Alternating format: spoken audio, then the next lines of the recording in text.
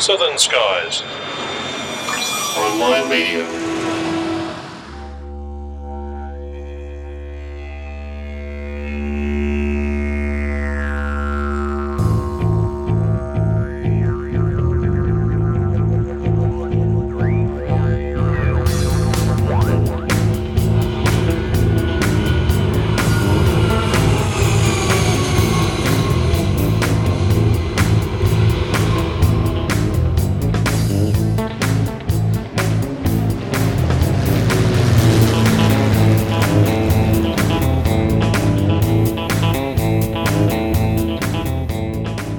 Well, g'day folks, and welcome back to Plane Crazy Down Under, episode 48 of the program that looks at the world of aviation from an Australia-Pacific point of view. I'm Steve Vischer. With me as always is Grant McHerron. G'day, mate. G'day, mate. How you doing today? Not too bad, not too bad. And joining us also from Adelaide, South Australia is Baz Sheffers. Hi, Baz. G'day, how are you? I'm very good, mate. Now, this is a very timely and important episode. We've got a wonderful discussion today, which actually I've had not that much to do with. Baz, you and Grant have been having a very interesting chat to a very prominent aviator regarding the implementation in Australia of ADS-B. That's correct. Bill Hamilton is, I basically ran into him on the recreational flying forums, and he was a very, very knowledgeable guy on the subject and also a very critical guy on the subject, which is kind of like me. I'm not as knowledgeable in, but I'm pretty much as critical.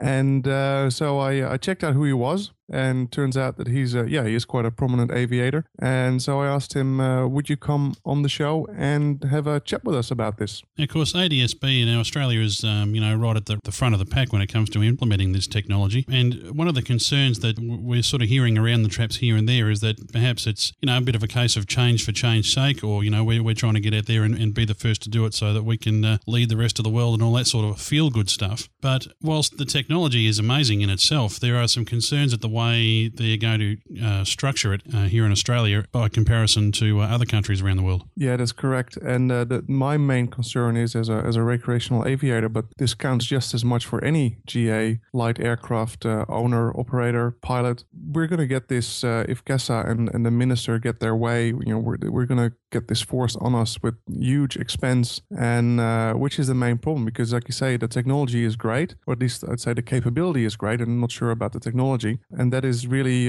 why Grant and I got onto the blower to Bill one morning and recorded an interview. Yeah, because as we found out, it's not just the GA and recreational aviation markets that are going to have it foist on them. It's all aviation in Australia, and even the airlines who have been big proponents for ADS-B are suddenly discovering that they're going to be paying a lot of money and not getting a big benefit. Yeah, exactly. So that's why we decided to have a chat with Bill. And Bill is a former president of AOPA and also a former technical director of that organization. He's an outspoken critic of ADS-B and voices his opinion in various flying forums on the internet, and also, more importantly, in countless papers published in response to government proposals. But first, Bill, I want to ask you about your flying history, because I understand you've been doing that for quite some time. That's correct. Just one thing I would like to emphasise, Bass, is that I'm not a critic of ADS-B per se.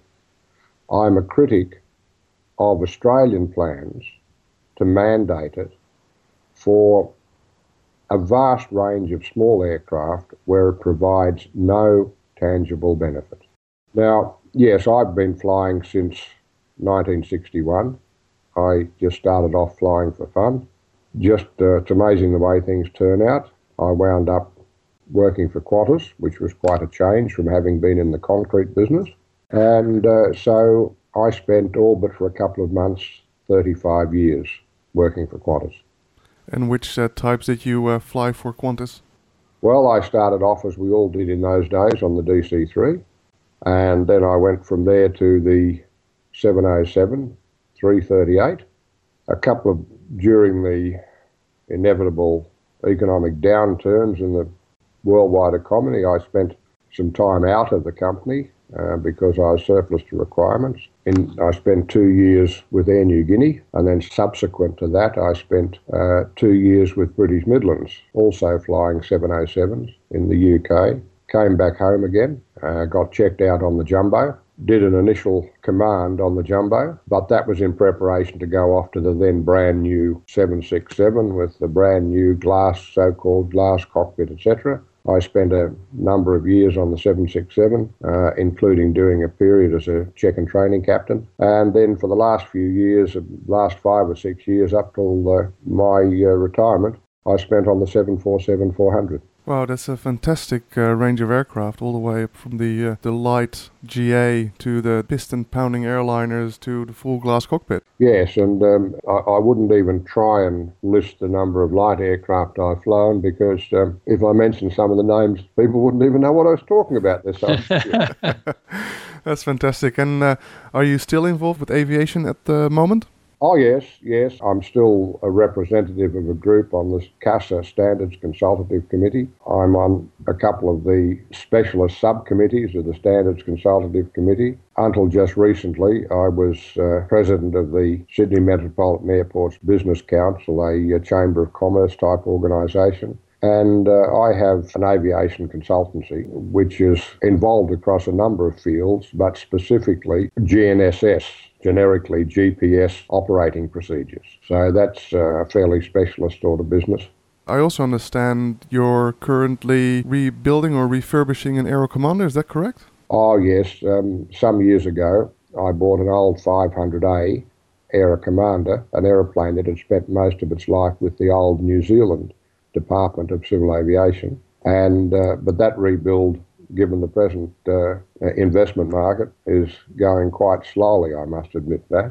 Well, at least keep tinkering with aircraft, because I understand from speaking to you earlier that you've got quite an engineering background or interest or experience as well. Yes, I don't have formal qualifications as a professional engineer. I left university before I accumulated those, but I've got considerable practical experience. Well, that's sometimes just as good. I mean, I like to say I'm a computer guy, but I also know enough about electronics and radio to be dangerous. Hence, I've got a keen interest in ADS-B technologies myself as well, from not just the regulatory and the practical side of things, but also the engineering. Yeah. And that's really why we've got you on, because currently there's a discussion paper from CASA out about their timetable for implementing ADS-B in Australia.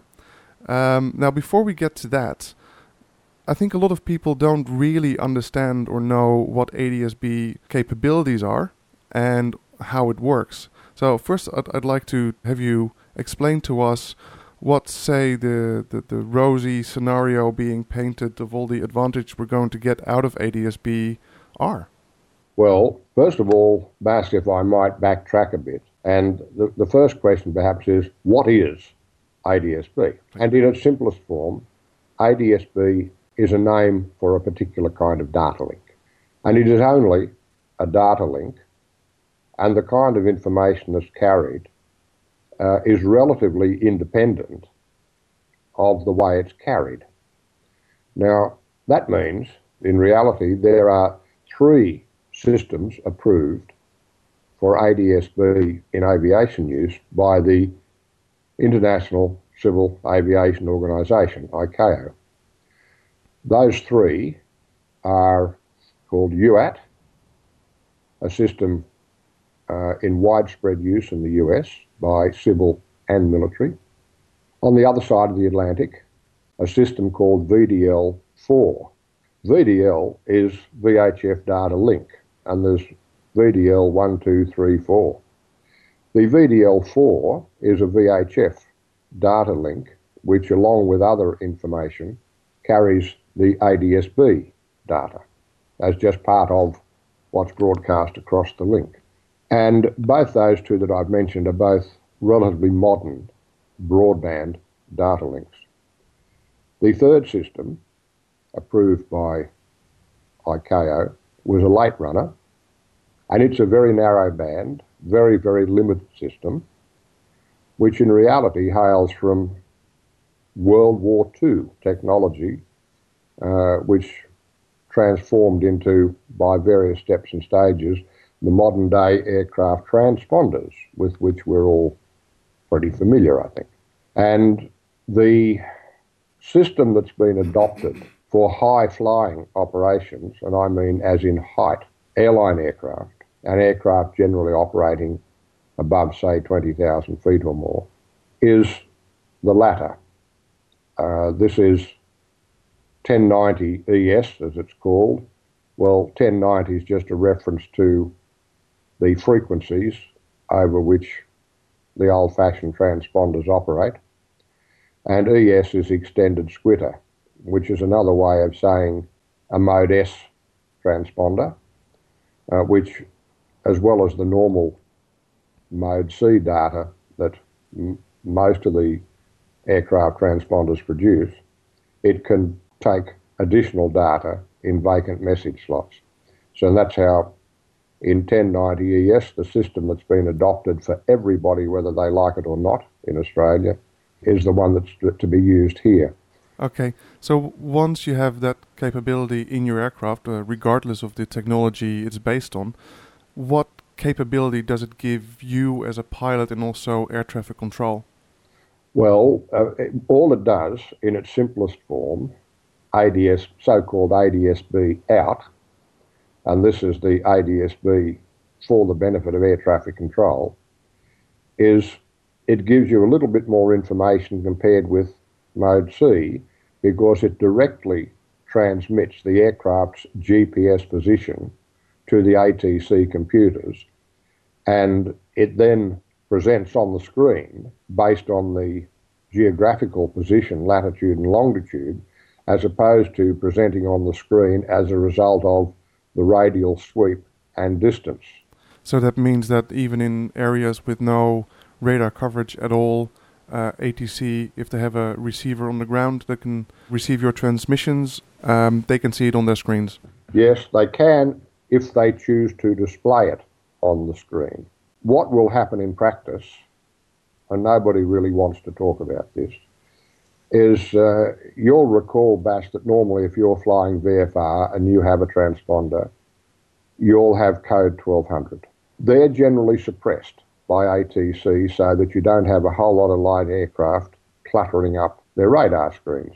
Yeah, exactly. They're actually not radar screens any longer, are they? They're a computer-generated picture. And they are rather large scale, so that one controller is controlling quite a large chunk of Australia. And, for example, if you had a couple of crop dusters working some cotton paddocks, on the radar screen, it'd be looking like a couple of flies buzzing around in a bottle. And that doesn't help anybody. So it's normal to suppress the 1200 return so that the traffic that ATC is actually concerned with is not obscured by other returns.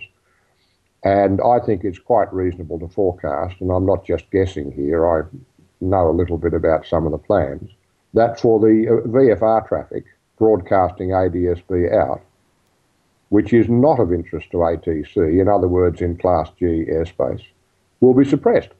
Okay, so ATC can choose not to look at you, not to care about you in the outback, flying low level in your recreational aircraft, but understand ADS-B, there's also the in side of things, where other aircraft would be able to see your position in a TCAS-like system, except for supposedly a fraction of the cost. Let's break this up into two parts. The great protagonists for you and I and everybody else having to spend $30,000, $40,000 on equipping an aeroplane that mightn't even be worth that much with ADS-B is so that regional airlines going around uncontrolled airfields in the Class G airspace, or for that matter, aerodromes that might be contained in Class E airspace, can see other traffic in the area. Well, you can do that if the other traffic has got a Mode C transponder. It doesn't require ADS-B out to be... Because that's what TCAS-2 already does. Well, that's correct. TCAS-2 standards have existed for some years to feed an ADS-B out signal from aeroplane A into an aeroplane with TCAS-2. Now, if I can just take a minute or so, there are various modes of operation in TCAS-2. The full house one requires two aircraft, both similarly equipped, where the TCAS talks backwards and forwards and coordinates any necessary escape manoeuvres for each aircraft. In the case of an aircraft with just a transponder with Mode C, there can be no backwards and forwards interaction because the little aeroplane, or the other target, whatever you want to call it, is not carrying TCAS 2. But it does see the Mode C. In fact, it'll see just a Mode A. With Mode C, of course, there'll be height information there, so with somebody with a glass cockpit, what will be presented in front of them is a return, and it'll have a height on it. And you'll be able to see the relative rate of movement roughly from where your aeroplane is on your screen in front of you versus where the various targets are. If you put the small aircraft broadcasting ADS-B out, it's intercepted by the aeroplane with TCAS 2, and the aeroplane with TCAS 2 has actually been modified to take the ADS-B in signal. It will be presented in exactly the same way as if it was a Mode C signal that was being processed by TCAS 2.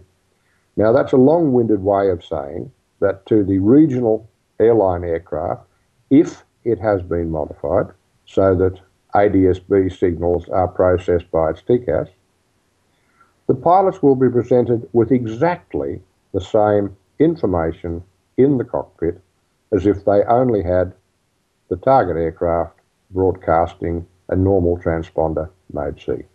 So, to those people, the people who have been most vocal about demanding everybody have ADS-B, it provides them at an uncontrolled airfield with no additional capability compared with just having the target aircraft broadcasting Mode C. And what about for people like me? If I were to equip my aircraft, not with a full TCAS system, obviously, but with an ADS-B in receiver coupled to my GPS display that I already have, well, what will it give me? Well, it depends whether your GPS display will process the signals. If you happen to have some of the Garmin equipment to add to your already $30,000 bill, and you're using a Garmin top-of-the-line transponder, which is ADS-B capable, yes, you can display the other traffic.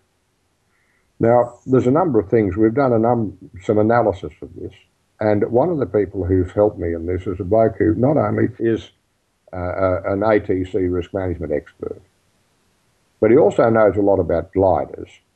And gliders are one area where collisions do happen because you get gliders operating very close together because they're both chasing the same thermal. So if you exclude gliders from the mid-air collision history, you rapidly move to a number very close to zero. In other words, outside of gliders and perforce the way they operate, mid-air collisions are extremely, extremely rare events. And even then, they tend to have a history of not actually happening in uncontrolled airspace, but more likely in the circuit at controlled aerodromes or at the approach point for Class D aerodromes as well. Yeah, yes, well, they have certainly happened occasionally over the years, but as a percentage of the total number of movements and as a percentage of the total number of accidents and fatal accidents, it's very small. And if I can digress, Bass, I would suggest that when we examine each and every one of those, we can see a failure of basic training, a failure to keep a proper lookout. Now, the reason I bring this up is not just because we could make inroads into those problems by improving basic training and education of pilots without spending 30 grand on TCAS. One of the great problems of technology, for technology's sake, as opposed to some smart way of addressing a problem for which there is no other solution, technology for technology's sake can have negative benefits, introduce serious safety risks. Now, if we already have a training problem where pilots are A, not trained well enough, and B, not disciplined enough to keep a proper lookout for other aircraft. We now introduce technology to see other aircraft for them, and they wind up head down in the cockpit, still looking for other aircraft and not looking out the window. There's two problems with this, once again. The first problem is scale and presentation on whatever you have in front of you. In the simple systems, trying to work out exactly where the other aircraft is not straightforward, because your presentation will not take account of drift. It won't necessarily take account of the immediate trajectory of the aeroplane. All you'll have is little symbols on your screen of other traffic. Symbols that can be quite close together, but in fact are 2 miles away. So using that to actually organise operations around a circuit, as opposed to just notification of other traffic, would be a very foolish thing to do, because it is not accurate enough. There are too many variations in the presentation as to what's really going on as to what immediately appears on the screen. The second thing is, and this is probably with our analysis the biggest single danger, because we see this all the time with mandatory radio procedures in Australia. We see time and again in the incident reports that pilots are lulled into a false sense of security. They make a call and they hear nothing, therefore there is nothing there. It's amongst a very noisy small group of professional pilots. It's an article of faith. They religiously believe that there are vast numbers of blundering bug smashers pilots, weekend warriors and other derogatory terms, who don't use their radios to save landing fees. I'll relate one interesting incident in which I had some direct involvement in analysis.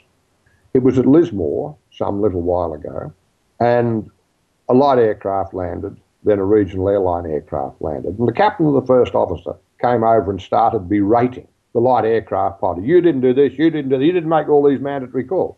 And it turns out that the captain of the light aircraft pilot, in fact, was a highly experienced pilot and a quite senior Commonwealth bureaucrat. Oops. Oh dear. And they said to the captain and first officer, who were jumping up and down and waving their hands around about incompetent, blundering bug smashers and all their usual epithets, you made all your broadcasts on the PAL lighting frequency. Oh dear. The only reason I relate all this story, Bass, and there's many others like it, there's many others that have been turned up in the research that's been done. And we've done extensive surveys 3 times in the last 10 years. And each time, the claims of this small group of airline pilots have been disproven, but they don't accept it. The scientific evidence done by suitably qualified people in the field, they simply don't accept it because their religion tells them that blundering bug smashers and weekend warriors don't broadcast on the radio to save landing fees. Well, of course, I am one of those bug smashers and weekend warriors, and in my experience, especially at the smaller uncontrolled airfields, I find them the most professional, to be honest, when it comes to radio calls. Well, I would agree with you. And for those who, this is the clincher. This is the real clincher that illustrates that those of us who are flying our own aircraft or light aircraft, and you've got to understand, Bass, that despite my 25,000 hours and ATPLs from 2 or 3 different countries, as soon as I get in a light aircraft, I'm automatically assumed by these professionals to be a blundering bug smasher, because otherwise why would I be flying one of these aeroplanes? Exactly. Now, the clincher, we have found quite a number of cases of either not using a call sign at all or using another aircraft's call sign. In other words, the sports rec private pilots are well aware of the importance of making proper radio calls around a circuit, doing it sensibly, as you've mentioned. I hesitate to use the word professional because the examples I hear from professional pilots is not what I would regard as a good example. And I agree with you as a long-time professional pilot, I agree with you entirely that the most proper behaviour that I regularly observe at country airfields, uncontrolled airfields, is from people like you. That they try hard, they don't assume they've got a right to the sky, and they understand the importance of radio broadcast to get proper situational awareness of other traffic. Now, I used to get a lot of bills for my aircraft that I used to have once, a fairly well-known aircraft, because people would use somebody else's call signs. Or they'd just say, red Cessna downwind.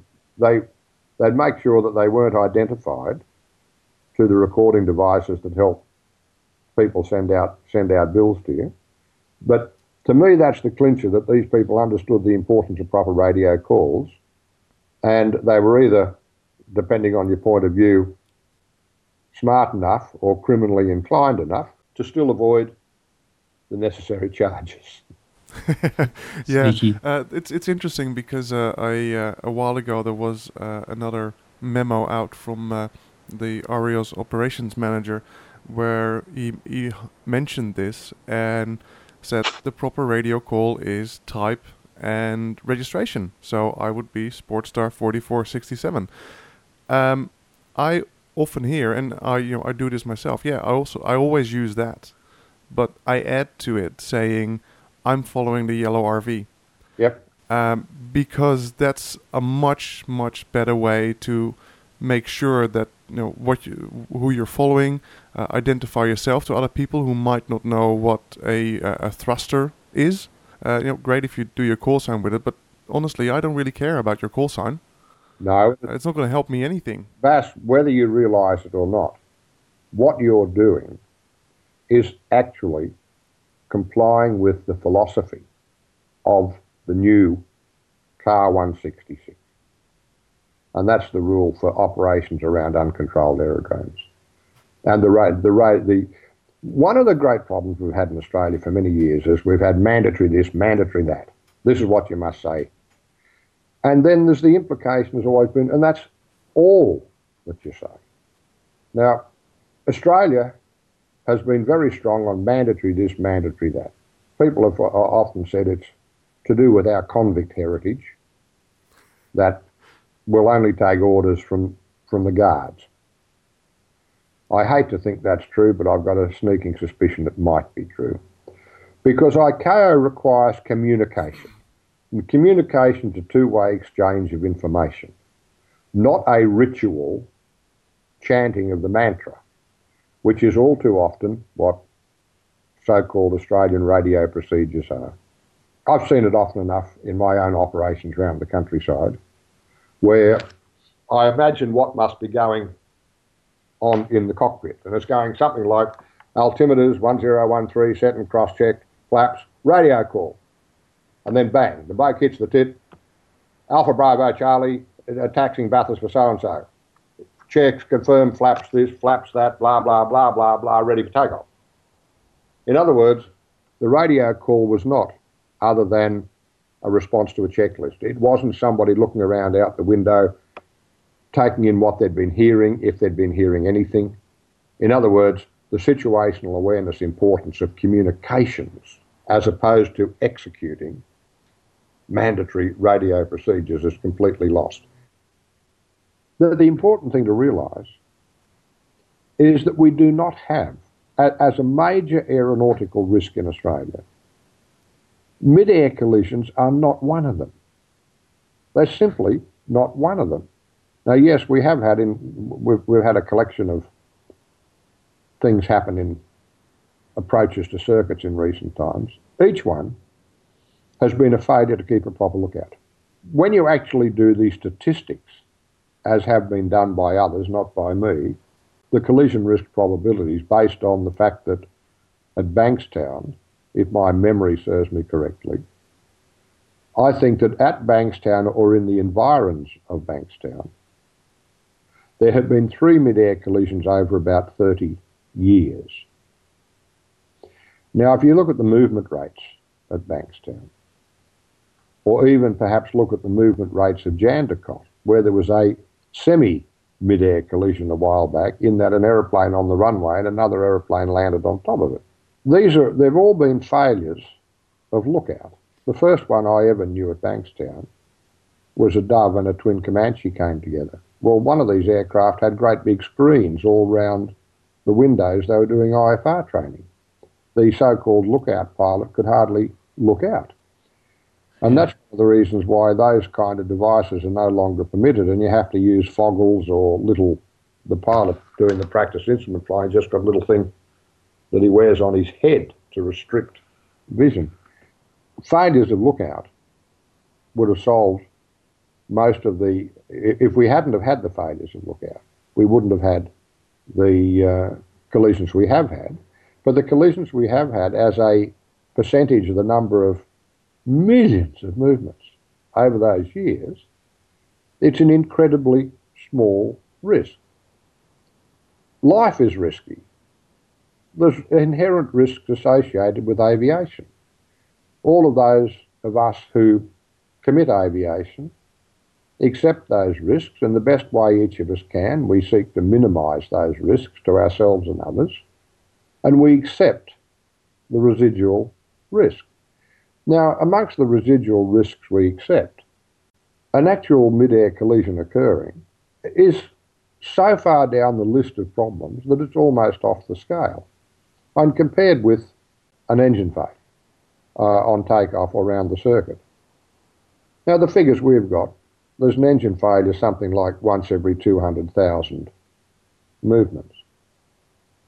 Compared with a collision, once every how many tens of millions of movements? So the first thing you have to understand, as far as any potential benefits of ADS-B in might or might not be, and I would argue that might not is the overriding thing here because it introduces additional hazards of head down in the cockpit when you should be looking out. But with proper circuit discipline and proper lookout, the probability of a mid-air collision is extremely remote. Now let me take that one further, if I may. Well, how many VFR aircraft are there operating above 10,000 feet? And the answer is not very many. So the powerful one was done, and the results were instructive because all ICAO airspace designations are based on a constant risk. In those mid-levels, without any air traffic control being applied at all, the traffic was so sparse that for Class C, when you added Class C control on top of it, you got a nominal about 1 in 10 to the minus 13 chance of a collision. With Class E transparent to VFR, there was so little VFR at those levels, 1 in 10 to the minus 11. Now, both those are 2 or 3 orders of magnitude below the ICAO airspace planning risk level, the separation assurance standard, which is 5 in 10 to the minus 9. But more graphically, 1 in 10 to the minus 11, 1 in 10 to the minus 13, that is roughly the probability of an asteroid big enough striking Earth to wipe out all warm-blooded life as we know it. You got more chance of winning the lotto. So are we seriously suggesting we should adopt all these expensive practices and procedures to allay a risk that's the equivalent of wiping out the whole human race? Despite that, CASA is on a path to make it mandatory for us to at least have ADS-B out. Well, this is political pressure with respect to CASA, and I admit there are times I've been critical of CASA, and there'll be times in the future I'll be critical of CASA. This has been foisted on them by the Minister's White Paper. And what's in the White Paper is very much a result of what political input has been to the people who wrote the White Paper from Minister's staff and other sources, including representative organisations that might have the ear via their union connections. So this is where we come back to religious beliefs in what the problem is, as opposed to clearly scientifically enunciated beliefs. If you ran an insurance company the way that CASA are being forced to run this assessment for ADSB, you'd go out of business because you wouldn't get anyone insuring with you. I mean, there's clearly not been any assessment. I mean, I've done risk-based assessments for software systems. I've done software systems to help insurance companies. You assess the probability and the likelihood versus the cost. And if you have something that's very, very unlikely to happen, and the cost is not that much compared to the cost of preventing it from happening altogether, then you just take it as an acceptable risk. That's right. You assess the risks, you assess the mitigation of the risks, you wind up with the residual hazard and the consequences. So it's and you see, it doesn't matter whether it's air traffic control or whether it's financial risk management, any form of risk management, the principles are exactly the same, Grant. Exactly, and they haven't done it for security. That's why we've got all this security theatre going on, and we're putting heaps of money into these body scanners, and yet we're not assessing where the real risk is coming from, and no one's done anything about the famous rental truck situation. You can still go and rent a truck, pack it full of stuff, and park it in front of a building. Well, you see, with due respect, Grant, all those assessments have been done, and they've been politically ignored. Well, yeah, they've done them, but no one's acted on them. Yeah. That's right, because they're not up front in front of the public. You know, the politically being seen to be doing something has got a considerable cachet, whether it's effective or not, because, you know, you've got to do something. Yeah. Now, in fact, we have done extensive risk analysis for air traffic control over the years. In fact, some of the tools that are used here for risk analysis, they've been developed pretty intelligently over the years. Whether they've been used intelligently is another thing, because, you know, like any risk assessment process, garbage in, garbage out, but properly used, they're very effective, and they in fact form the basis of ICAO's airspace risk assessment. But that's when it all falls apart in Australia, because we work out all these risks, then when it doesn't coincide with our religious beliefs, we ignore them. There's been extensive cost-benefit analysis done of ADSB as it applies to light aircraft. It's been done on multiple occasions. In fact, one of the particular cost-benefit analysis done by one of the big consulting firms, and I don't want to name names because I don't want to wind up being done for defo. But their problem, this group that did it, and they're a renowned organisation, was that the information they were given to work with was not what are your parameters? Appropriate. So, in fact, we had garbage in, garbage out, and it wasn't in effect a cost-benefit analysis at all. It was a cost-effectiveness analysis. And Grant, if you've been involved in these sort of things, you would realise the difference. Because a cost-benefit analysis says that if I spend X number of dollars, I get Y benefit. I spend the money, I get the benefit. What we're being asked to do here with ADSB is I spend the money and somebody else gets the benefit. That's a tax. Yeah. That's not cost-benefit. Now, one of the silliest things about all this is if you go back to the various discussion papers there's been, and the joint consultation paper that was done last year or early the year before, one of the reasons for having ADSB is, then everybody will have to have C145 or 146 GPSs. Well, that's completely improper to include that in an ADSB analysis, because you can have C145, 146, all the Garmins with a W on the end of them, without having to have ADSB. Now, air services want to pull out a whole lot of nav aids, ground-based nav aids, to save allegedly large amounts of money.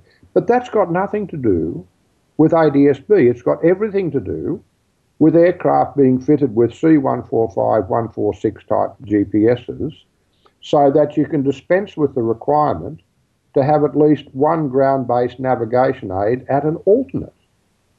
Because you can do GPS letdowns now on a C129 GPS, But you still have to have nav aids on board the aircraft and a ground-based nav aid, independent of GPS, for the IFR alternate. So all the benefits of having a C145, 146 Navigator are not dependent on fitting ADS-B. They've got nothing to do with ADS-B, and they've got nothing to do with VFR either. There was also much talk about how they were not going, with ADS-B, they wouldn't have to replace the COSOR secondary surveillance radars that were standing on towers around various places around the country. Well, we took very serious issues with the quoted Air Services costs of replacing those radars in Australia because New Zealand had identical COSOR radars. And they were able to replace all their secondary surveillance radar heads with new equipment, new hardware, in other words, all the rotating gubbins with all the wearing bearings and things like that, plus all the new solid-state software for something under $2 million per radar, because most of the infrastructure was already there. The big tower was already there, the power supplies were already there, etc., etc. So they replaced them for something less than $2 million per radar head, and yet in the so-called cost-benefit analysis here, they were quoted as over $10 million. Somebody quoted the cost of setting up a whole new one with all the infrastructure, right? Well, we don't know what they were really talking about, other than that in terms of a cost-benefit analysis, it was nonsense. But more to the point, it was of no interest to VFR in Class G airspace. Because even if all of a sudden, and it principally for, it was to, remember that air traffic control, radar, ADS-B, all the other things air traffic control use, none of those have got anything to do with this magic word safety. What they've got to do with is expediting the traffic, increasing the amount of traffic that can be handled in a particular volume of airspace. And every now and again, when you have somebody doesn't turn up for work in air services, either the airspace goes to uncontrolled or they increase the separation standard. So This is very important to understand that air traffic control radar and all the things that air traffic control use is not about safety per se. It's all about aircraft movement rates. It's all commercial considerations. It's not about safety.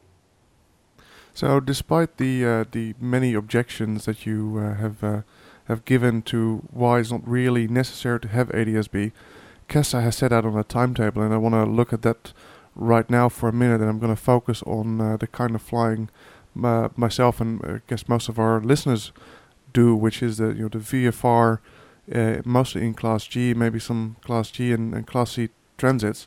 Now, looking at that timetable, the first thing that stands out is that if you register a new aircraft from December 2010, you must have ADS-B out. December 2013. 2013. Well, as I said before, this has been foisted on CASA. It's not something that CASA's thought up. It's what they've been required to do as a result of the government white paper. Now, it was accepted by those who in executive authority in CASA after the joint consultation paper and the previous efforts that there simply was no justification for a widespread mandate for ADS-B. And it lay there. But that didn't stop small groups of principally regional airline pilots continuing to agitate industrially. And as a result of their political activities, it's all turned up in the white paper once again, despite the fact that it's been consistently shown to be a complete waste. Now, if enough people object, once again, as they've done before, to these proposals, the politicians will have to take notice.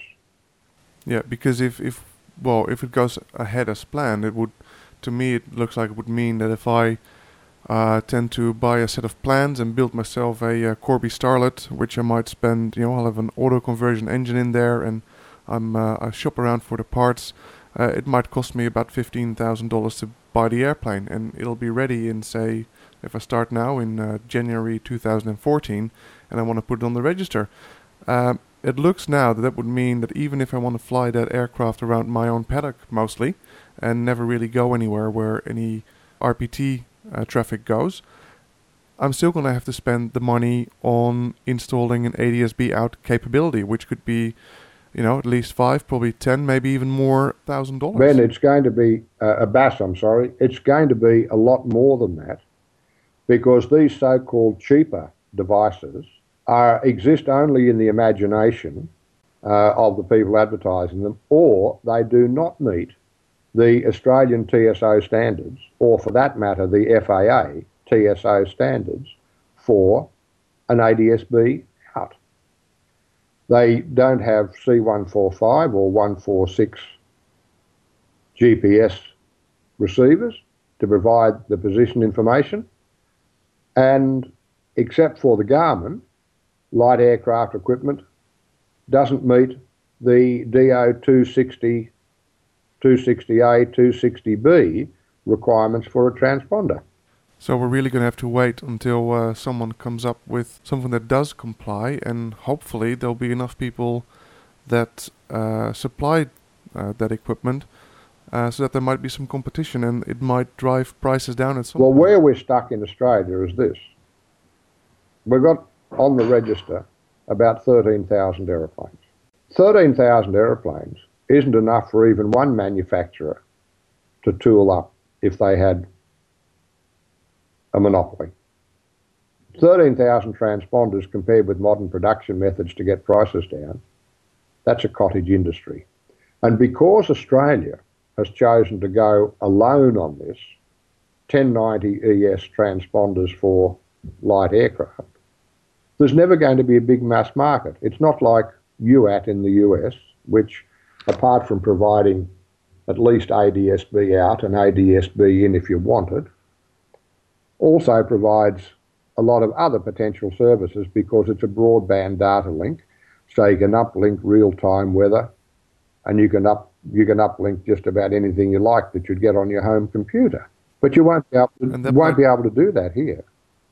And that might make it useful for pilots in the US to say, hey, I can spend that $3,500 plus fitting of a Garmin GTX 330, and for that in return, I get live weather, and I do get, without any extra expense, I do get a traffic information system, but we're not going to get that, are we? Well, in the US, you wouldn't be using a Garmin 330.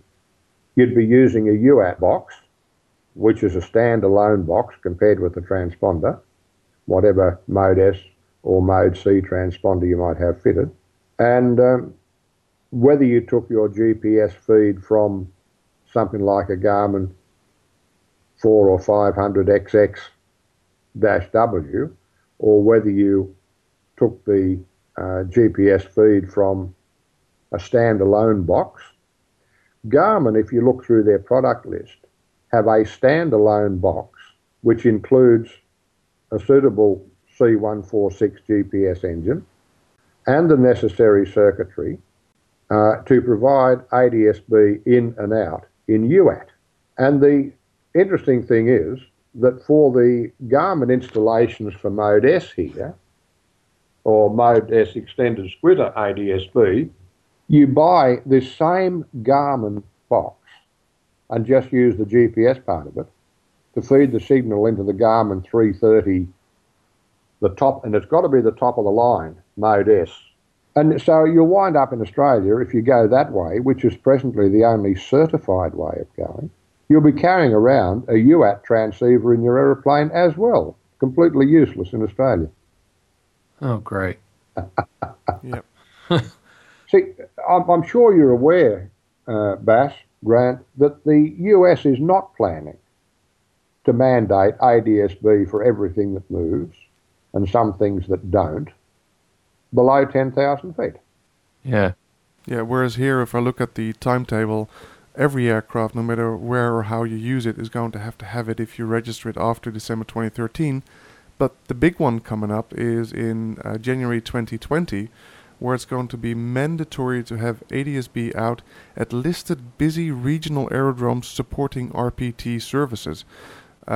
So it's a bit vague, but I can imagine that if in January 2020 I want to fly to Broken Hill, where they have a few RPTs a day, I'm going to have to make that investment. Otherwise, I'm not allowed to fly there. Also, that the pilots of those RPT aeroplanes can have exactly the same information as if you just had a Mode C transponder. And it gets even more fun when you consider aircraft without an electrical system, such as gliders, balloons, little old warbirds. I mean, take a Cub without an electrical system in. It all starts to get really interesting, because right now you can do some formation flight, go as a loose formation with another aircraft with a transponder to get into a Mode C area. But I would imagine with this ADS-B, you won't even be able to fly your Cub anywhere without having some sort of battery-based transponder. If this whole program was based on proper risk assessment as opposed to political pressure, all these problems would go away because this would not exist. Eurocontrol is not planning to make mandatory ADS-B for everything that moves. They have mandated Mode S transponders for IFR traffic at low level, and they've only just done that in recent years. And a lot of people in the European theatre would have fitted a Mode S transponder in recent years anyway, updating transponders from a whole bunch of stuff of 30 years ago design, which were no longer acceptable to the ATC computers in Europe. But that's a relatively minor cost. But right now, with the only available certified equipment to meet Australian standards, and Australian standards for ADS-B are not unique. We haven't done anything funny there. But to meet that, the minimum cost of the Garmin equipment right now is about 30 grand. Ouch. Not 5 or 6 or 10, but 30. And that is installed and in the aircraft flying? That's the estimates including installing, because the installation, if you can find an avionics lamey to do it for you, is about 30-40%, maybe more, of the total cost of the job, depending on the details of the particular job. Yeah, because it's a change to the equipment in the aircraft, so you need a Car 35 engineer, I believe, to do the work for you and do all the paperwork. And it'll cost you $2,900 just for the electrical load analysis. And then you get the fun of some of the recreational Oz aircraft can't be modified because of the loophole in the law that you everything has to be done back through the original manufacturer, if I understand correctly. Well, that for some of the LSAs, that's correct. Well, that not only applies to such things as light sport aircraft, certified aeroplanes, that applies to large aircraft as well. And this is where it's interesting to see what direction manufacturers are taking.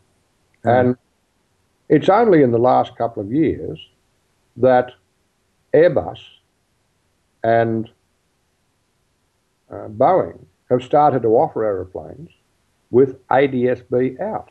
Yep. They don't have any plans at this stage to offer ADS-B in, because there's no customer demand for it, because, as we've said, it doesn't matter whether it's a regional airline aircraft or an A380. There's no additional cockpit functionality as far as the crews are concerned by feeding an ADS-B in signal to TCAS-2 versus the present setup. Now, it's important to understand that in the US, where there's huge amounts of traffic compared with here, and Grant, if you're flying around the northeastern US, you'll have experienced this yourself. Yeah.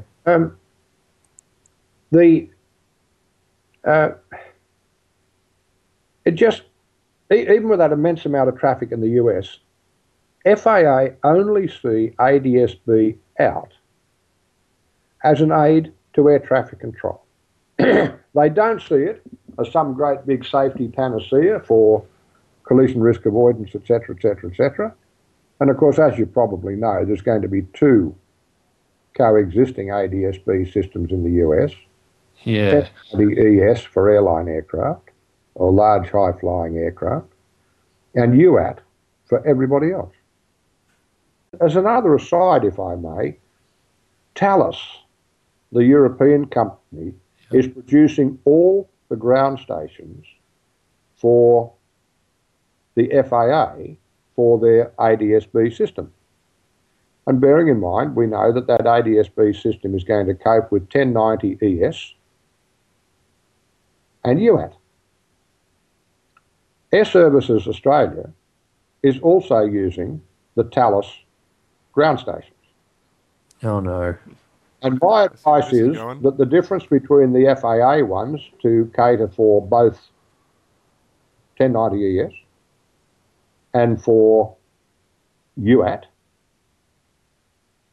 are identical. It's just there'll be one card missing out of one card slot in the box. Oh, great. So how did we end up with that situation where we got a completely different system which offers very little benefit and just high cost to especially... I have a cynical and paranoid answer to that. Well, this is... Grant, I discussed this with Bass the other day. The whole story is really quite interesting. And there's a certain amount of irony to it. Back in the, as I recall, late 70s, early 1980s, ICAO decided that in the future there was going to be a need for a broadband data link to do all sorts of things, including air traffic control data, removing a lot of routine communications from VHF voice to data links. And of course, in the airline business, we've been doing that now for, 15 years. I can't remember how long ago it was since we stopped having to battle with HF position reports out over the Pacific, and it all goes out on a data link. Yep. Getting our air traffic control clearances on data link at a lot of airports and things like that. But this was all relatively narrow band stuff, and with the expansion in need for comms, ICAO foresaw the need for a broadband data link and had a competition. And the competition threw up two broadband systems. One was UAT in the US, which is essentially like current Generation 3 mobile phones. It's CDMA, code division multiplex transceivers. And the European system was called VDL4, was time division multiplex, like second generation mobile phone. Yep. So those were the two winners. But there's been some fairly horrible airline economics on and off in recent years, with half of the American airlines staring bankruptcy in the face, the number of airlines that have been in and out of Chapter 11 and that sort of thing. And the patents for CDMA or TDMA were owned by companies which are outside the normal loop of aircraft avionics manufacturers. So one would presume they were going to have to pay royalties and all that sort of thing to have access to the patents. Somebody got the very bright idea that, oh, well, we could use the vacant DF17, DF18 message slots in our long-standing Mode S transponders to transmit the ADS-B data, or as we now get, there's also a thing called ADS-C.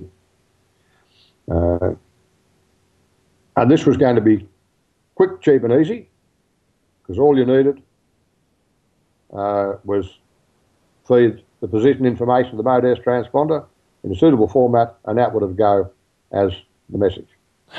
Too good to be true. We've already all got Mode S transponders, which airlines have had for, most airlines have had for years and years. Well, as we now know, it was neither cheap nor easy.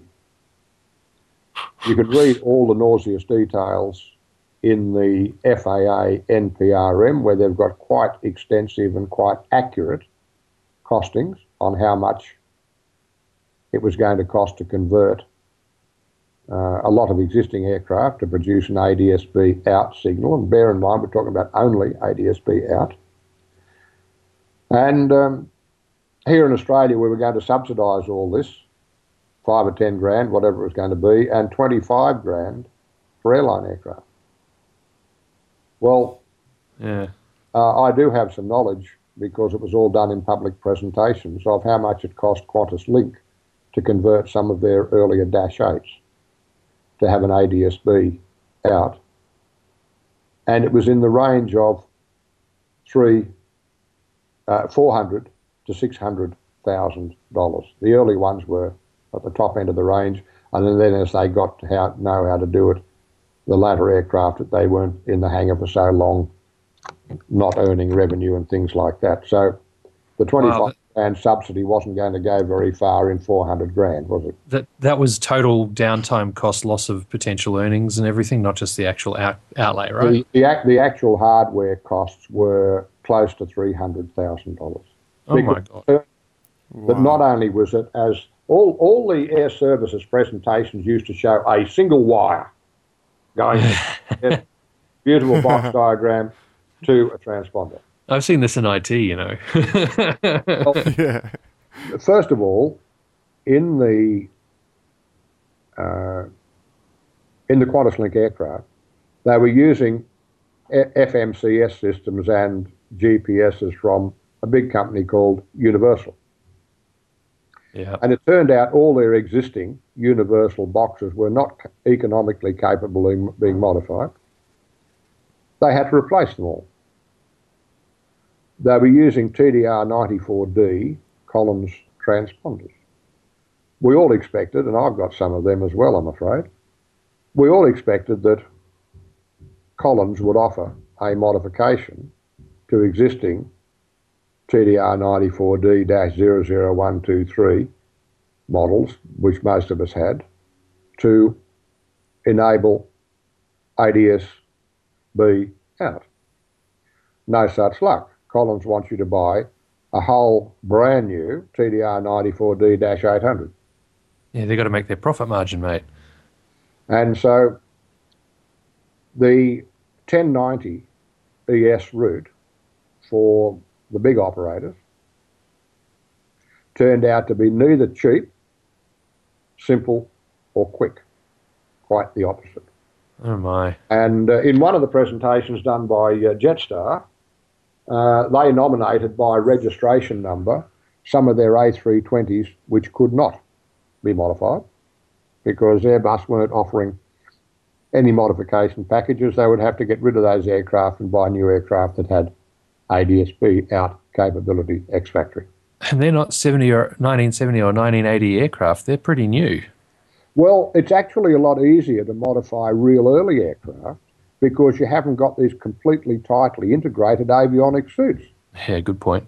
Which are all certified. Yeah. And in fact, it's the glass cockpit aeroplanes which are very difficult to modify. The first glass cockpits I flew were 767s. And the big problem with the 767s in modifying them was that the computer systems they had, the flight management computer systems, were all based on the old Motorola 8000 series processors, and as in your Apple IIe computer. Yep. Which, you know, those of a historic bent might be able to remember back that far. Yeah, I used to have one. Yeah, well, Yeah, me too. that was the computing power you had in the first systems in 757, 767s. It's kind of scary, isn't it? There, and then when we started to get bigger and bigger Jepson databases for all the maps, they had to increase. Don't quote me on the actual numbers, but it was something like they had to increase the memory from 5 meg to 10. But that's as far as you could go because that's all the processors could cope with. And of course, all this has to be certified, which costs an absolute fortune. Yeah, that's the kicker, isn't it? The certification part. Yeah, if it's not offered ex-factory, it's the modern cockpits, the glass cockpits, that can be very, very expensive to modify to get ADS-B out. Yes, everyone was. And what all it provides in the Australian case is a synthetic radar-like display over continental Australia. Well, that's great, and that's a nice thing to have. Whether it's a must-have is something else. Because one of the benefits of ADS-B is that you can reduce separation en route over continental Australia outside normal radar coverage. Well, why would you want to do that? To increase the amount of traffic you can handle. Well, that's good. But is there enough traffic there that can be handled so that it becomes a saving to the airlines because they don't get held down from an optimum cruising level, they don't get held up on an optimum track? And the answer is no. So there's theoretical benefits of having that transcontinental coverage. And if the airlines are happy to pay air services to provide it, that's fine. That's a commercial business arrangement. But it's got nothing to do with VFR down in the weeds, has it? This is where I get cynical, because here's my thought on it. If every aircraft that moves anywhere in Australia where it's in range of an ADS-B receiver down in the weeds, so to speak, is able to be tracked, whether that's shown on a radar screen or not, suddenly Air Services and Co. have that data of every movement of every aircraft. And if you want to go paranoid, wouldn't that make it easy to start introducing new airways charges? Well, that has been brought up, and it's been brought up consistently along this line of logic, that we have the capability to provide this service. CASA, the regulator, nothing to do with us, says you must have this service, therefore we'll charge you for it. Because everything Air Services does is fee for service. Yep. And I must admit that I share your concerns. That because in some of the early papers produced by Air Services, it contemplated every aircraft flying. Now, this was the boffins doing this. This wasn't something that had been ticked off by the Board of Air Service or anything like this. But this is what the boffins were putting forward, that we could track every aircraft flying in real time because we had universal ADS-B, and therefore everybody would be able to fly wherever they wanted to, direct, absolutely the most efficient routes for commercial operators. And then if there happened to be a light aircraft in the way, we'll just tell him to move over out of the way, that sort of thing. That's wonderful, except that have you had a look at the coverage maps for ADS-B? If you, Yes, well, you look at the coverage maps, and you'll have great coverage down the New South Wales east or the Australian east coast, right? Yeah, the big J curve. Yeah, but also in the J curve, with the new high definition, high power primary radars that are going in, and this is as much as anything a security issue as it is anything to do with air traffic control. They can now link up all the radar heads, military and civil, to show a combined picture. The new systems that are going in now and are in part in will do that. They're maintaining the secondary surveillance radar. They're all being replaced, including, as I understand it, most of the remote ones. So any potential savings there, whether they were genuine or not, that's gone. And as I said, that's got nothing to do with ADS-B. That was effectively a tax in my view. But most of this is relatively high-level coverage. If you're going to have low-level coverage, so that this grand plan of a complete envelope of all airspace would be controlled airspace, we don't even know the number of ground stations you'd need. There's some pretty smart people in the public service. There's some pretty smart people at CASA. But particularly there's some pretty smart people in the Department of Transport. And they know all this. They understand all this. But they're responding to their political masters. That's what's going on. And Yeah. I have absolutely no doubt in my mind, Bass, Grant, that if the whole of the private rec sports aviation fraternity, which all combined numbers in the, well, nearly 50,000 people, without calling in sons and daughters and wives and things to put in protest under their own name, if they all got into gear, they'd kill this thing stone dead. And we'd go back to what we ought to be doing. Aircraft who have need for it, voluntarily fitting ADS-B if they think they can make a buck out of it. They're already voluntarily fitting modern GPSs, C145 and 146. There's already a wide installed database of that, so they can take advantage of the advantage of single source navigation and not being tied to using ground-based navigation aids and things like that. And this all applies only to IFR aircraft, not most of what we're interested in these days here. And so political pressure has brought this about as a result of what's in the white paper, despite the fact that time and again we've shown the whole thing is in fact a great boondoggle. So political pressure will stop it, but nothing else will stop it. Carefully reasoned arguments, discussion paper to CASA, won't stop it, because this hasn't come about as a result of carefully reasoned technical arguments. It's come about as a result of political pressure. Yeah, reason and logic fade into insignificance against political. They're only doing what they're directed by their minister.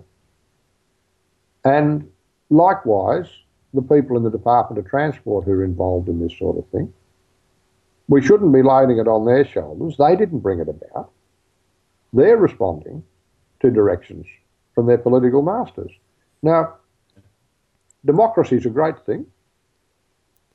It's way ahead of whatever's in second place. But democracy only works when everybody gets off their bum and has their say. Now you hit it. Yeah. So who do we call? Who do we write? Well, I would like to see Recreational Aviation Australia getting every one of their members to respond to this, which means getting all those members to get off their backsides and do something. And it needs to be, in terms of political effectiveness, it needs to be direct to the minister, but it needs to be personal letters. Yep. A very second best is just signing a form letter produced as a result of, say, an email campaign or something like that. Sort of like get up. But they all count. Now, in the ASAC members, the Gliding Federation, the Hang Gliding Federation, the Sports Rotorcraft Association, the Balloon Federation guys, and the Aeromodelers. Because are we going to have ADS-B on every big model aeroplane flying? That'd be fun. You see, if you got, and then there's AOPA, get them off there, get them to get all their members to protest. But there's no, everybody is sort of, and this is a big problem with aviation regulation in Australia. In many ways, it's why we're in the situation we're in with regulation overall. Because people say, oh, there's nothing I can do about it. Oh, it's all too hard. There's a degree of apathy out there. Oh, they'll do it anyway. Well, no, they won't. In 1994, CAA proposed mandatory fixed ELTs on every aircraft in Australia that was going to fly more than 50 miles. Mandatory fixed ELTs because that was the American rule. And at that stage, that was going to cost the GA fleet something in the region of $22 million in 1994 to fit a device with a 95% failure rate in service. AOPA, led by Dick Smith and Boyd Munro, campaigned at a grassroots level and at a political level. And they held it off for long enough that in 1996 there was a change in government and the incoming minister, John Sharp, changed the rules So that, yes, you can have a fixed ELT if you wanted to, but you also had a lot of other alternatives. Portable ELTs. You'd even carry a marine-type ELT in your aeroplane if you wanted to, one that actually floats. So get people to write to the minister themselves, yes, and for good measure, maybe copy some senators. Yes, and in this wonderful democracy we live in, it's made very easy for you these days. On the parliamentary websites, there's complete lists of all the email addresses of every member of the House of Representatives, of every senator. You don't even have to copy out the individual addresses. If you pick up the right list, it just automatically CCs to the lot. And people should be getting on to whichever organisation they're members of. Yep. All the ASAC members, AOPA, RAOS members. And if you put all those together, there's 11 or 12,000 members of RAOS. There's 3,500 members of AOPA. But ASAC's the biggie. I don't know how many members there are of the Hang Gliding Federation, but there's a hell of a lot of hang gliders. Yeah. Are you going to have to have them as well? I don't think so. And, well, you realise, of course, that they're even talking about having ADSB on the tops of mountains and big masts and things like this. So they sneak up on you, mate. That was the result of one of my comments, that, we're planning to have ADSB on everything that moves and some things that don't.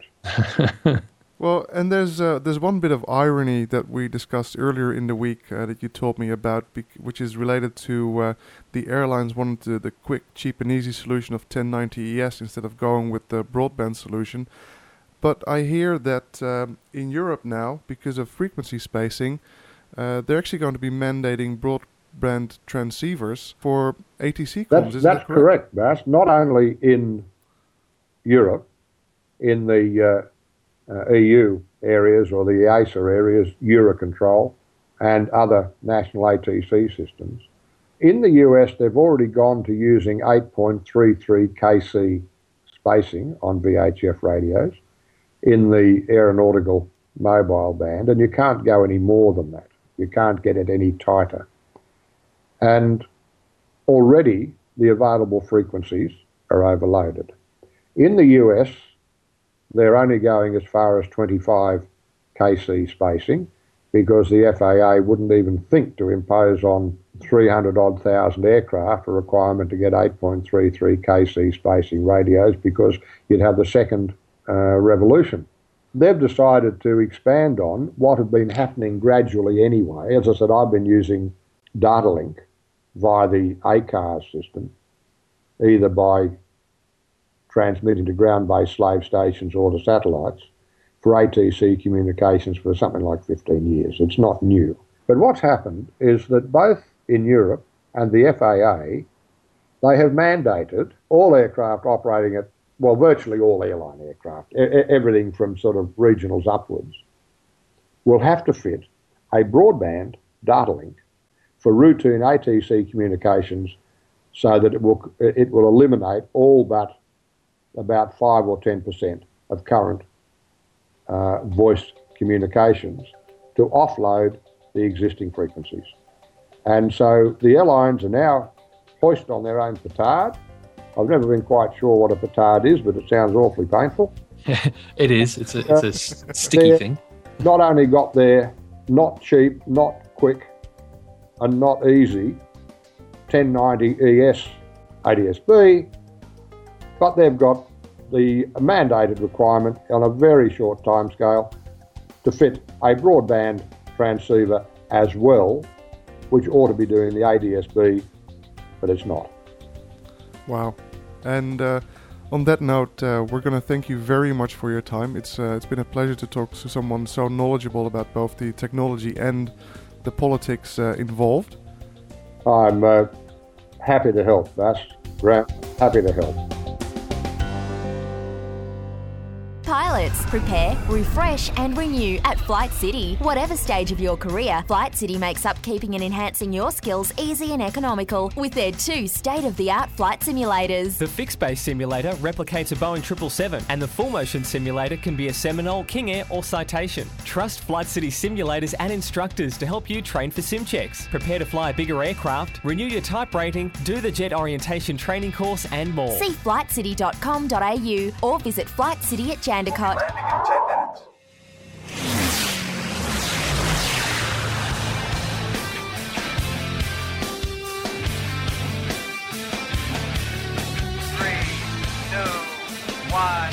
Fire. Hog wild about anything that flies. It's the Air Pigs Podcast. Check us out at AIRPIGZ.com.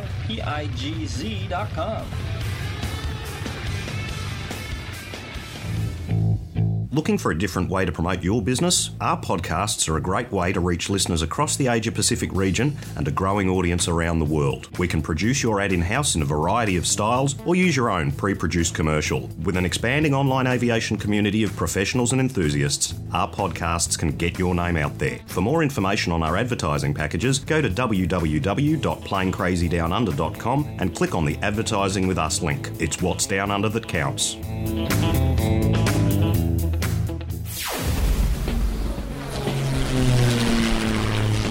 Find this and other great shows at the Aviation Podcast Network.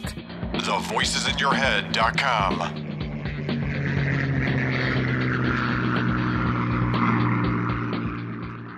Well, there we go. I tell you what, folks, what an interesting and somewhat controversial in places conversation, Baz. He didn't pull any punches, that's for sure. No, he certainly didn't, and I think that's a good thing because it's something that has to be very, very strongly, I would say, opposed, but at least responded to get things back in perspective. Because after this interview with Bill, I've been looking again at the kind of equipment that right now would be available if I wanted to implement it. And remember, as the proposal goes now, it is January 2014. If you want to put an aircraft on the register, you got to have this equipment. And I'm sure that some of the manufacturers like Trig Avionics, which is is doing a lot of good stuff with what they want to be low-cost equipment, both for ADS-B, Mode S, ADS-B in and out, and probably will get those prices down to about the same as a current Mode C transponder. But the problem is still that the expensive certified C145, C146 GPS source, where I just can't find anything for less than $8,000 US. And also, because we're getting a slightly different structure to many of the other parts of the world, we're not going to be able to ride on the benefits of volume. As Bill was saying in the chat, there's only like 30,000 something aircraft in Australia. And that's not a huge number for massive production lines, economies of scale. It'll be like everything else with general aviation in this country. I mean, pretty much most of it comes from the United States, and it's going to remain that way. And that's okay right now while the dollar is really strong against the greenback. But that won't last forever. And you've got a sector of business really in this country that's really already highly stressed by the huge cost impost. I mean, it's not a cheap hobby. It's not a cheap thing to get into if you want to learn it for a career. And really, the last thing we need to have thrown at this industry to weigh it down even more is more and more cost, particularly when it's a significant cost for this. And I guess one of the things that Bill is raising there is really to what end? I mean, what benefit is the average GA pilot really going to get from having this technology, at least in the form that's proposed? Yeah, and not just the GA pilot, it's also the airlines themselves, because at the end of the day, as he explains, for operations around uncontrolled aerodromes, TCAS-2 will do the job just as well if the other aircraft simply have a Mode C transponder. That's right. Get a Mode C or a Mode S transponder and you're covered. Now, all this extra equipment and so on, it turns out it's not 100% required to get that bare minimum safety level that they want. Exactly. And one of the problems is, and I was reading this in the AOPA magazine actually last week, and I'd never really thought about it before, but if you compare the FAA to CASA, in FAA's charter, it actually says that they need to promote general aviation. Now, there's no such thing in CASA's charter.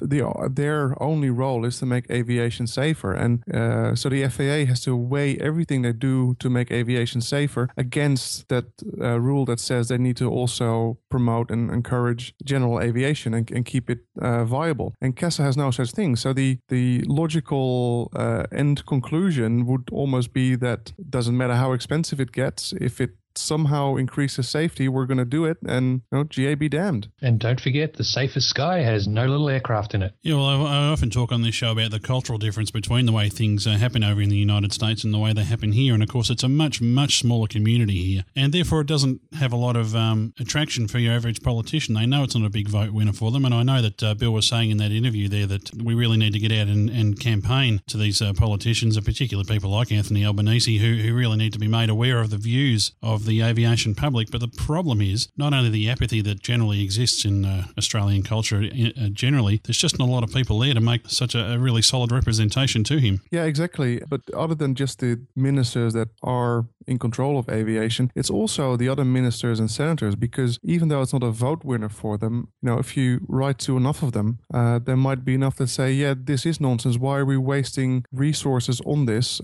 Can we just make it go away and vote against it, even though aviation is not part of their portfolio at all? Yeah, the money that's spent on this, that's making it all happen for no real benefit, really, is money that they could spend on their portfolio. Oh, damn, you're taking my money away. One of the opportunities that we have here with this technology, and I mean, it was pointed out in the interview there that New Zealand has done some really interesting things at really not a great cost. But because we are a small community and small populations, we can sort of be the beta test, if you like, for a lot of these things. But it gives us an opportunity to really, if it's done properly, could be looked at. For instance, they're not going to put the full functionality into ADS-B here. Well, that to me is, if you're going to be shelling out that sort of money, well, that's something that really needs to be looked at. How much extra would it cost, to be able to put the extra bandwidth in there, the extra data links that the Americans are getting? Well, exactly. If I were to buy an ADS-B out system now, or even an in system, hardly anyone else would have it. So I wouldn't see any other aircraft on my screens. I wouldn't get any weather information. And then if you look at how the US is doing it with the UAT system, if you were to buy one right now and you're in an area that actually has coverage, not only do you see other ADS-B equipped aircraft, but there's a traffic information service feed from ATC. So if you're in a radar environment and ATC is picking up all these Mode C transponders, they also get broadcast to you. So if you decide to spend that money now in the US, it's immediately useful, whereas here it's just not. But it's only really immediately useful if you can get signal. And that's one of the things that's been raised, especially recently. It's come up again, that the ADS-B wasn't really working too well, even in Alaska, where it was hailed as a success, because you had to be at 5,000 feet to get a signal once you started getting in among the mountains. And this was something that we spoke briefly about with Bill, was getting surface level coverage in Australia. I mean, there's a lot of hills, mountains, and ravines on that all those crinkly bits between Melbourne and Sydney and to the north of Sydney, and some of the tiger country and the hinterlands and the Gold Coast and so on. And, you're going to need a lot of ADS-B stations to give 100% surface level coverage and information feed. I can't remember the number that he spoke to us offline about. Do you remember what it was, Baz? Yeah, I remember. It was...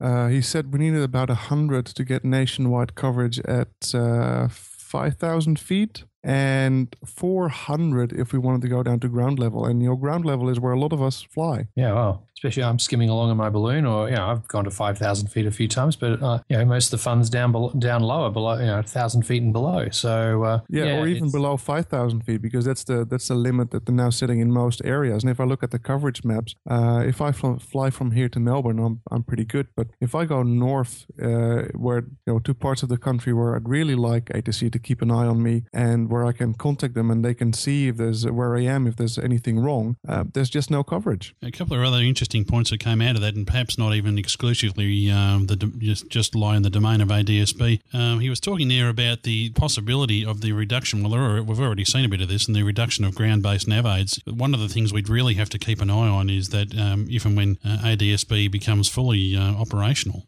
we don't want to see the authorities using that as an excuse to save a bit of money by cutting back on more of these ground-based nav aids, and the evidence for that, if you like, can already be seen in the US, where they've shut down the Loran system for the sake of a few $1 million, and let's face it, in the context of their economy, that's pocket change. Straight away, what you're doing there is taking away redundancy, and if you're going to have a satellite-based system like this, then surely we need to make sure that we've got the redundancy built in case that system fails for whatever reason. Yeah, exactly. And that's another talk that we brought up with Bill at the end of the interview, and he'd like to come back and talk to us about that, because he's actually very busy with this whole Nav8 replacement and GPS navigation standards for Australia. He's very knowledgeable on that, and it is very interesting because, yes, indeed, you can get rid of a lot of Nav8s if you've got a good GPS coverage.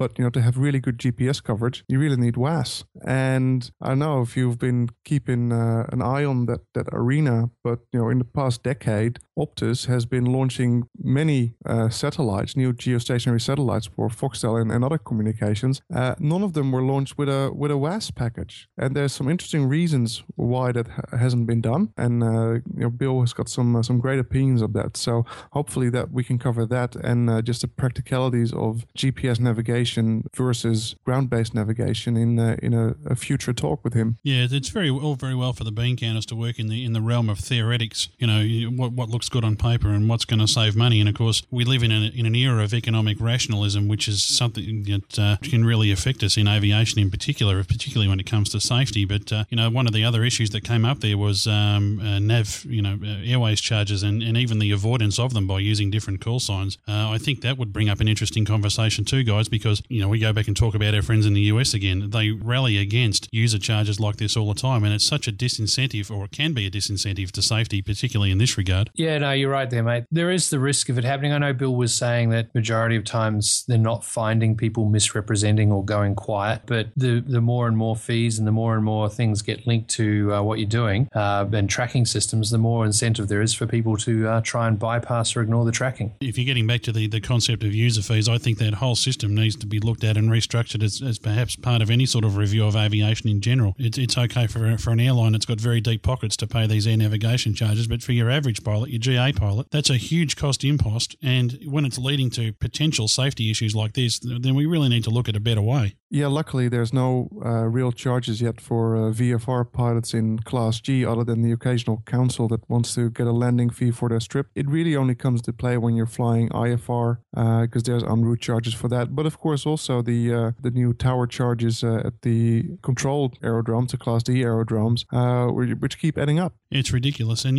people need to remember that these are the things that we're paying our taxes for already, and we pay huge taxes in this country as it is. So it'd be tantamount to paying your registration to drive your vehicle on the road and then being charged a toll on every road you drive on. You mean that doesn't happen already? He says, driving Eastlink and the Monash almost every day. Yeah, well, so sorry guys, what was that? What's a toll road? No, don't know about those. It's true though. It's got to be some benefit to live in Adelaide. Yeah, exactly. But it's true that councils maintain countless kilometers of roads around their council that lots of people drive through that never do any business in the town, and that's all okay. But that 1,200 meter of gravel that they put in a paddock, just outside of town. No, you got to pay $10 to use that bit of road. Well, that's the 1 kilometer of road that gets you anywhere. That's the thing, and that's the way they pitch it in the US. I mean, I guess that's the point I'm trying to make here is that the alphabet groups in the US will band together and make sure that things like this are either A, not done if they don't like it, or B, are done as properly as possible if they think there's some sort of potential in it. And that's what I guess that's the upshot of what we're really trying to encourage here out of this discussion. Yeah, it is. I mean, people need to get off their own bums, not just to contact their representatives, but also contact their organizations, because quite frankly, I haven't heard very many strong words from the likes of ARIOS and AOPA on this subject yet, and that is really, really disappointing. Now, the comment period for the discussion paper on ADSB and some of the issues that were raised here in the interview with Bill, that expires on the 30th of November. So, it's something that if you're listening to this and it concerns you, any of the issues, then you need to be raising them like right now. Yeah, that's true. Although, the discussion paper is really only one thing, because the only people that read that are CASA and maybe the minister. But if you get onto your other representatives that not necessarily have that aviation portfolio, they too can make a difference, and they too can take an interest. And there is no closing period for that one, because it's going to be quite a while before this discussion paper gets analyzed by CASA and turned into possibly a notice of proposed rulemaking, NPRN. So it's never too late. But yeah, do respond to the discussion paper, because it only takes a few minutes really to click all the boxes that say not acceptable under any circumstances. And don't forget, as Bill was saying, it's not really CASA that's pushing this. They're being told by the government, by the minister, to make this change. The government is trying to make it look like they're doing proactive and positive things to improve safety and security in this country. And unfortunately, they're not doing any risk management. They're not doing any assessments. They're just firing off from the hip and trying to win votes by looking like they're doing something. Yeah, and exactly. That's the big thing for government. You got to look like you're doing something. So you got to fire things off now. And usually, by the time it's implemented and everyone is complaining about how bad it is, well, usually it's someone else who's in government by then, and they get to blame the previous people, don't they? So here's a challenge, Australians. Get off your butts. My prediction is that based on what I've seen of the Australian culture, of which I'm a firm member of, it will be a case of, this is really bad. Oh, we got to do something about this. Oh, hang on, we got the barbecue. Hey, look, the game's on TV. Quick, give me a beer and I will do it tomorrow. Yeah, unfortunately, that's true. I just came up with a good metaphor when you mentioned safety and security. I would say that ADS-B is to avoiding mid-air collisions what the full body scanners are to stopping people from blowing up airplanes. Oh, touchdown, exactly. I was actually thinking similar before that, it is. Look, there's great technology in ADS-B. It's got some great potential, but same as a body scanner, there's great potential and all those kind of things, but the way they're being applied, I don't think it's the right solution. And also, I think we really need to do a step back and look carefully at our safety and security systems and really assess. You can't have pure safety and you cannot have pure security. So you've got to do the assessment of what's going to get through and how you're going to find ways that work best for the least amount of effort and inconvenience and expense. And having legislation doesn't make you safer. And in fact, in some cases, you could make the argument that there's so much legislation, it's taking you so much effort and it's diverting all your effort and funds into looking after that legislation that you're missing some of the important things that the legislation was originally set up to try and prevent. Yeah, exactly. So we're going to put some links in the show notes for the CASA discussion paper, and also if you don't know how to contact your representatives, there's great links on the Parliament House website, so we'll also put a link to that one in the show notes. And everyone just respond, write a few emails, or better yet, write a few letters, because that still makes the most impact to the ministers and senators. And phone calls. Yep. They work pretty well, but phone calls, letters, and then email, because they're getting pretty good at dumping the email. The other thing to do is you've spent all this time, you've written this narky little email that's really, really cool. You send it off. The minister never sees it. It goes through their people who just send back a boilerplate response, as I'm sure anyone who has complained about the filter, the internet filter that the government wants to introduce, they've probably received boilerplate that clearly indicates that no one really read what was said. The way to get things going is to send the same letter linking 2 or 3 departments together and asking for various departments to have their input. If you just send it to Minister Albanese, whatever, it's just another thing. But if you can find ways of linking in, for example, the ATO and the tax commissioner about how much taxes will be coming in and out, link in Occupational Health and Safety, Department of Science, things like that, bring in the ministers together, not just a letter to one of them, bring it to all of them. That actually cannot be handled by a staffer, and it must go up a higher level to the various mandarins who will finally get upset with it and go to the minister. I think, as we're saying in summary here too, folks, it's not that we're saying here that we're against the technology. The technology, if used properly, will be wonderful. And whilst I think there's no substitute for a good situationally aware pilot, anything that can be brought into the cockpit to aid the pilot to achieve that level has got to be a good thing. But what we want to do here is make sure that it's implemented properly, that it's brought in the most intelligent way possible. It's going to be of the maximum benefit to all of us. Well, Baz and Grant, I really appreciate you putting this interview together, and Baz, even more appreciate you doing most of the editing on it. And, You're welcome. We should have more episodes like this, gentlemen, where people do all the work for me. I think this is great. Well, like I said, I can feel another one coming up where where we talked to Bill about GPS navigation and removal of nav aids. Judging by the tone of Bill's conversation there, he's certainly not afraid to speak his mind, and I think that there's really nothing wrong with that. Particularly when it's such important issues, and you've got a man here of such huge experience here, then we all need to be taking some notice of that. So a big thanks to Bill Hamilton for taking the time to appear on the program. Thanks to all of you for listening. We'll be back soon with another episode of Plane Crazy Down Under, but until then, just remember this. It's what's down under that counts. You've been listening to Plane Crazy Down Under, hosted by Steve Vischer and Grant McHerron. Show notes, links to our forum, Facebook fan page, YouTube channel, and Grant and Steve's own blogs can be found on our website, www.planecrazydownunder.com, or keep up with our Twitter handle of PCDU. Comments or feedback can be left on our website or email us at planecrazydownunder@gmail.com. If you'd like to help with the ongoing production of the show, feel free to assist via the donate button on the website. Any contributions are most gratefully appreciated. Incidental music and sound effects are courtesy of soundsnap.com, and title music is You Name It 5 by Brian Simpson. This has been a Southern Skies online media podcast.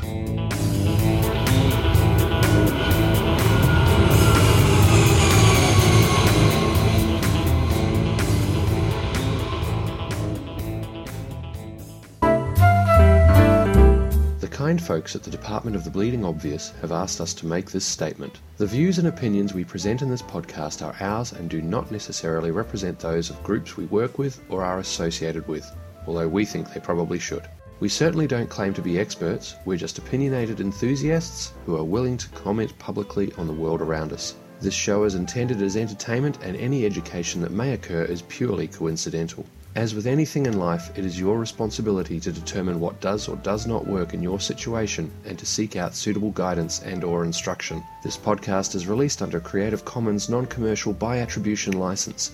For more details on this license and our contact details, please visit our website at www.planecrazydownunder.com.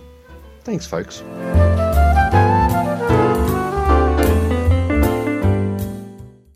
Hey, mate. How you going today? Do that again, mate. So you're dropping out again. Oh, hell, okay. Hang on, I was just having something double check something. So just a sec. Wait a minute. I'm making sure. What I'm going to do is over here, I'm going to go and turn off that. Stop your porn download. Oh, you were recording. Do I have to? Bill is a former president of AOPA. Sorry. Yep, no worries. Well, I like these episodes where everything else is already done for me. Yeah. There's one edit point for me there. Well, for you. Anyone there? Think about that. Stunned. Okay, Here we go. Oh, you got it, Baz? No, you go. Okay. I'll just wait for that car. Yep, cool. It's what's down under that counts. Bez, you ought to do that. Yeah, I know. I was just thinking when you led up to that, I was like, I should have my own saying. Say it in Dutch. Say it in Dutch. Geez, putting me on the spot here. Yeah. Well, we can edit. I can put some really, really nasty sounding Dutch words in. I'll try to think of something for the next episode. Oh God! All right. Piker. Yeah, I don't know. I can say what's down on that counts, but or I could say what's below sea level that counts. Hey, no. This is the bit that.